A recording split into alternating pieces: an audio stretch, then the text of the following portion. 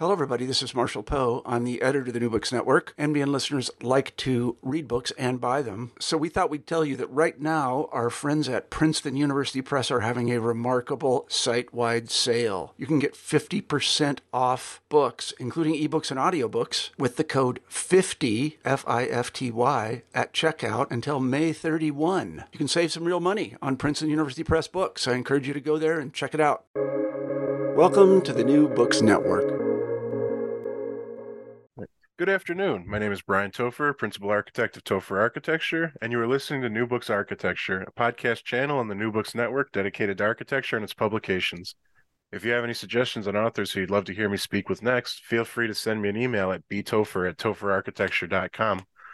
Today's guest is Brian Tokar to talk about his book, Climate Justice and Community Renewal, Resistance and Grassroots Solutions.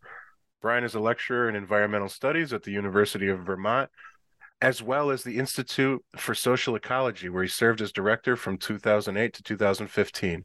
He's the author of many other books, including The Green Alternative, Earth for Sale, and Toward Climate Justice. Brian, thank you for being here with me today. Welcome to the show. Brian, thank you. It's a pleasure to be with you. So before we begin, can you tell the audience a little bit more about yourself? Sure. I've been, as you said, a writer as well as an activist and educator for many years.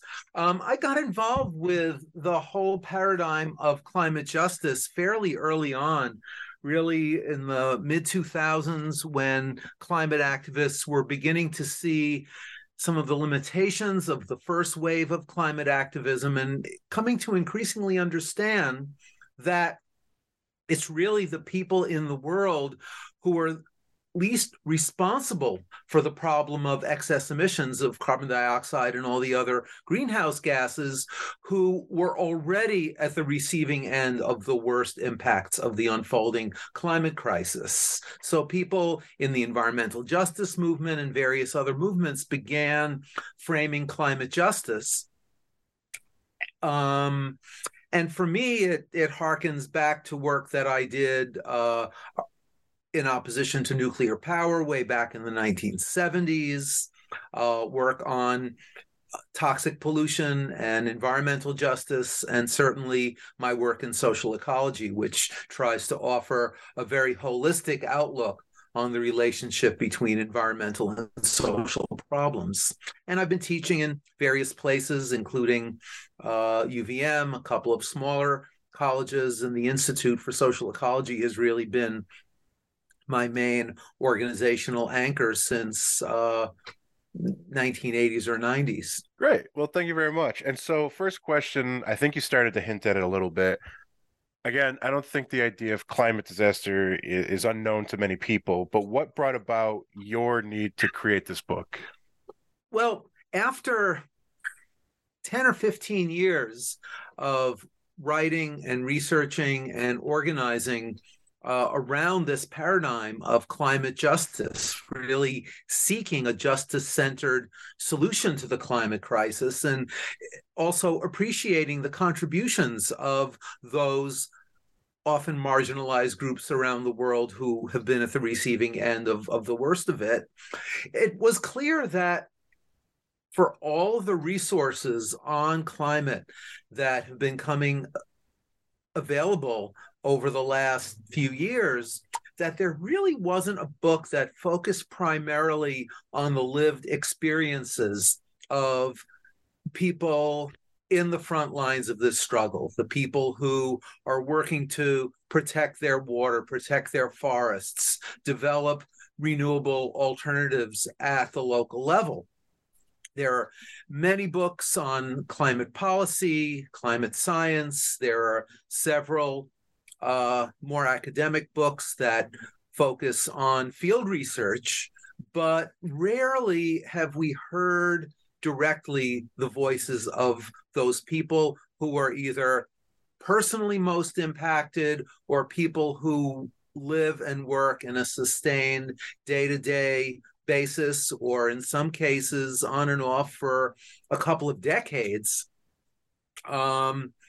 those places that are most impacted. So I really wanted to foreground those voices. And I feel like we did that successfully in this book. My co-author, Tamra Gilbertson, has worked for many years with the Indigenous Environmental Network, based here in the US, but international in scope. And they've very much been at the cutting edge of framing this critique, highlighting the discrepancy between the many false solutions to the climate crisis and what some genuine ones might look like, and working with many of those most affected people around the world. So we pulled together a lot of my contacts around the US and internationally, as well as hers. And I think we put together a pretty comprehensive narrative drawing on people's direct experiences of doing this work. So you've mentioned two big points of the book. Again, I always hate to oversimplify an entire book in a few sentences, but I think something that I took away that I don't think many of our listeners would realize is, first of all, I do think many have become aware that those most affected by climate change are the ones least responsible for it, as you mentioned, lower income. What I do think is worth talking about much more, and I think a very central tenet of the book, is that it does seem clear, and I think you did do a good job with the evidence, that the wealthy or government policy doesn't seem to be what's going to solve our crisis. It seems to be the local effort and literally the grassroots movement. And so I know that's a huge idea, but can you kind of talk us through, again, there's plenty of case studies. Can you talk us through that, how that is going to be what saves us in theory? And sure. And, that's not to say that there isn't a role for meaningful climate legislation, which is absolutely essential.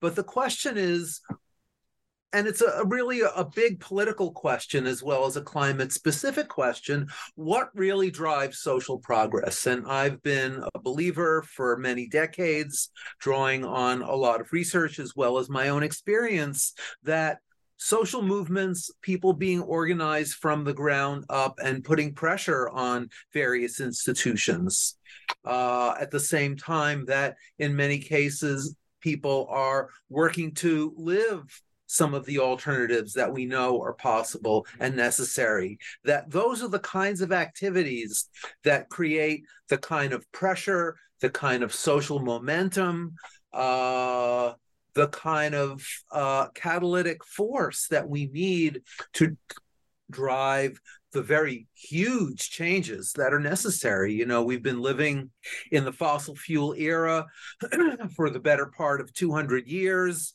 The fossil fuel industry, which is responsible for the overwhelming share of global carbon emissions, is incredibly powerful politically, might be the most profitable industry in the history of capitalism.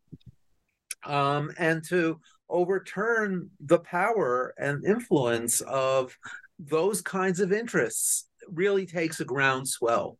And that groundswell takes many forms, as we see in the book. It looks very different in different parts of the world, but pressure from below, I believe, is what really makes change.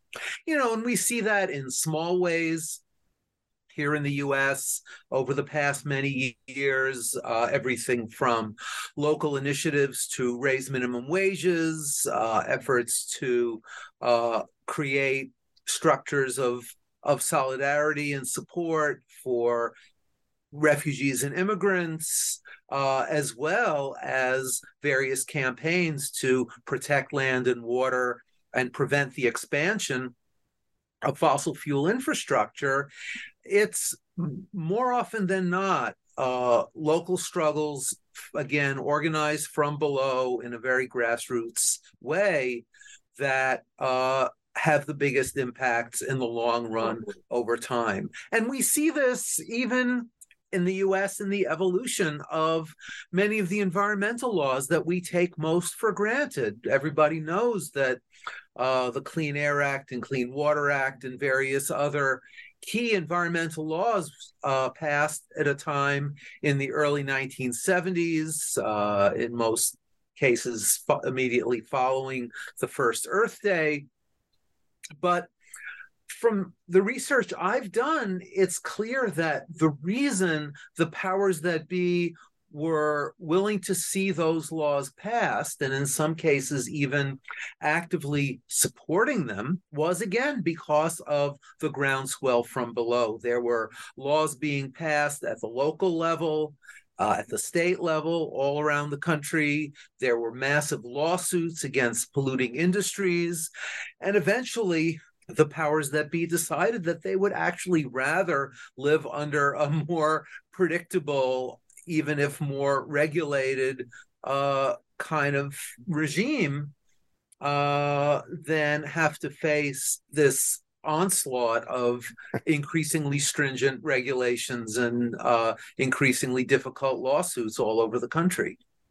And I think, given the history of attempts at climate legislation in the US, which has been very fraught and for the most part not very successful, even though we have made some small gains, I think that's what it's going to take to change the political reality around climate as well. And, again, I don't memorize the numbers, so forgive me, but there is at one point a discussion about a report that proved that protest seems to have the largest impact on federal policy, not public opinion, not advocacy. And if I'm recalling, isn't it something almost like 9.5% increase in success with the protest? Yeah, something like that. I think you're talking about Professor Erica Chenoweth's research, who's been really looking at the effectiveness of movements in a lot of detail and over a very long time span, and really confirming exactly what you said. And I guess movements matter, and they work, and they make the most difference. And in that same vein, you had mentioned again, another big idea, the idea of direct action, deeds, not words. And I think that has often been successfully used, but it's never been climate focused until fairly recently. And correct me if I'm wrong, but it's mostly usually been labor and civil rights issues.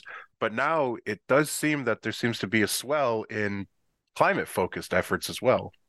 Absolutely. And that really is something that's just emerged over the last dozen years or so. A dozen years ago, people were still lamenting the lack of a significant grassroots action-oriented climate movement. Now we've begun to see what that looks like. Everything from the massive People's Climate March in 2014 in New York City, where there were 500,000 people on the streets for a day, to various efforts to stop the construction of oil and gas pipelines, the most famous probably being the uprising at Standing Rock in North Dakota a few years ago. And that was pretty successful until Trump got in the White House and approved the permit that had been canceled, or reinstated the permit that had been canceled. But that very effort sparked a series of other less widely covered protests against new pipelines in many parts of the country that were successful in canceling the projects that people were concerned about. Maybe the one that's been in the news the most recently is the Mountain Valley Pipeline in West Virginia, which we know Senator Manchin has been twisting arms and obstructing legislation and doing everything possible to try to overturn the cancellation of that pipeline. And the cancellation of that pipeline was very much the result of the kind of organized campaign that we've been talking about. And I think you mentioned Standing Rock, which I think brings up something else worth talking about. Again, I do think that was successful. However, you had mentioned the idea of litigation as well, because while it's successful, you discuss in the book how sadly quite a few states have tried to counter protest near infrastructure as a way to kind of make it illegal to protest. Right. So again, there would be a good example of, sadly, legal action seems to be a requirement in the future as well. Yes, it's certainly part of the picture, and the political climate at the time can have all kinds of effects on the success or lack of success of legal efforts as well as legislative ones. And again, there's many factors. I do like to oversimplify, but in a lot of the case studies, There often seems to be an attempt from a municipal or government agency to regulate, and it does seem to fail when it's mostly financial based. Would that be accurate? Yeah, I think that's true. We know that money talks in American politics and in politics in many parts of the world. And it takes pressure from many different directions to counter the overwhelming influence of big money in our politics. And so, as I've hinted a few times, there are quite a few great case studies, and sadly, you and I couldn't talk all day about them Right. all. But could you walk our listeners through maybe one or two what you think are very successful case studies that kind of prove this ground up successful movement idea? Sure. Some of the I'll start out by pointing out that the book is in two parts, Right. and the first focuses on grassroots resistance to resource extraction and other kinds of climate abuses. The second half focuses on the alternatives, efforts to reclaim community and create the structures necessary for a more livable future. So in the first half, we have stories from Indian country in northeastern Canada, a couple of writers from Brazil, a brilliant independent researcher, Sumitra Ghosh, who works on the ground with land-based, mostly forest activists in India. And also a couple of authors from Southern Africa.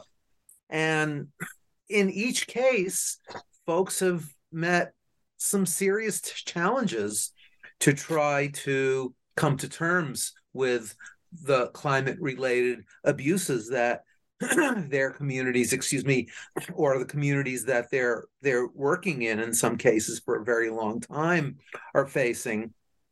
But the examples of their organizing efforts are truly exemplary. We start with a story of Indigenous people in Eastern Canada, mostly Innu people, who have been fighting dams now for 20 or 25 years. And some of their struggles have been successful. For example, an effort that's not really described in a lot of detail in the book, because it was way back in the early 90s, that prevented a massive dam project right at the juncture of James Bay and Hudson Bay. But in response to the cancellation of that project, which was a huge international effort, the utilities in Canada, particularly Hydro-Quebec, have been trying to dam up all of the smaller and medium-sized river systems in southern Quebec, all the way out to Labrador. And the Indigenous communities have been holding firm and trying to maintain their integrity and their way of life in the face of tremendous odds. We have an organizer from northeastern Brazil who's been working simultaneously against petroleum extraction and also the destruction of forests in order to build commercial timber plantations. You know, there's a myth in some of the mainstream climate world that if we plant enough trees, we can hold the climate crisis at bay. But when native forests are replaced by monoculture plantations, especially as in this case of eucalyptus trees that grow very fast and are cut down, whether for timber or more often for paper pulp at a rapid pace, just a few year cycle, that's incredibly destructive to the land, and the exposure of those issues has held back some of the worst excesses of those kinds of efforts. Sumitra Ghosh from India writes about how the movement of forest-dwelling people in India has been so strong that the government actually passed a couple of laws to not only protect forests, but give forest-dwelling communities a lot more rights, a lot more say over the future of the land that they depend on. But some of that legislation has also been weakened and co-opted, and people are continuing to struggle and understand that even when it looks like you're winning, you can't necessarily rely on the institutions of the nation state to get what we want and what we need. In South Africa, which has one of the highest levels of per capita energy consumption in the world, even though it's a poor country in many regions.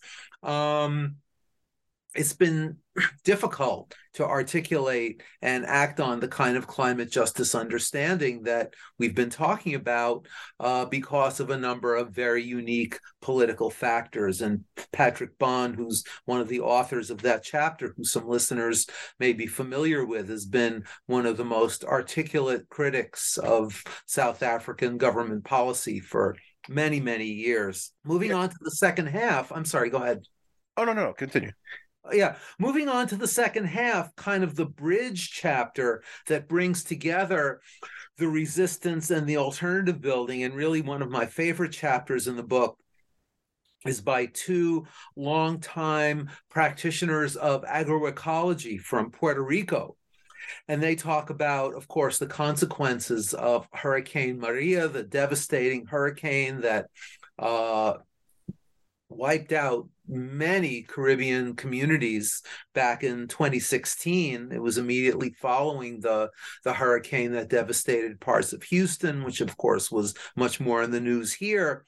But they talk about the rebuilding from the hurricane. They talk about how farmers who had adopted more sustainable and holistic and regenerative methods, relying on the principles of agroecology, which has been around for a couple of decades, but is really having a resurgence now and really represents an incredible synthesis of traditional indigenous knowledge about how to grow food, combined with leading edge science to carefully document which practices are most successful and are likely to be most successful in particular climates and particular kinds of growing conditions. And they show how the farms that had long been using agroecology methods were able to set an example that really had a profound effect on the overall character of the rebuilding from the hurricane all over Puerto Rico. We hear from a couple of activists in Cochabamba in Bolivia who have been active in one case in water issues for more than 20 years. Marcela Oliveira is one of the authors, and her brother,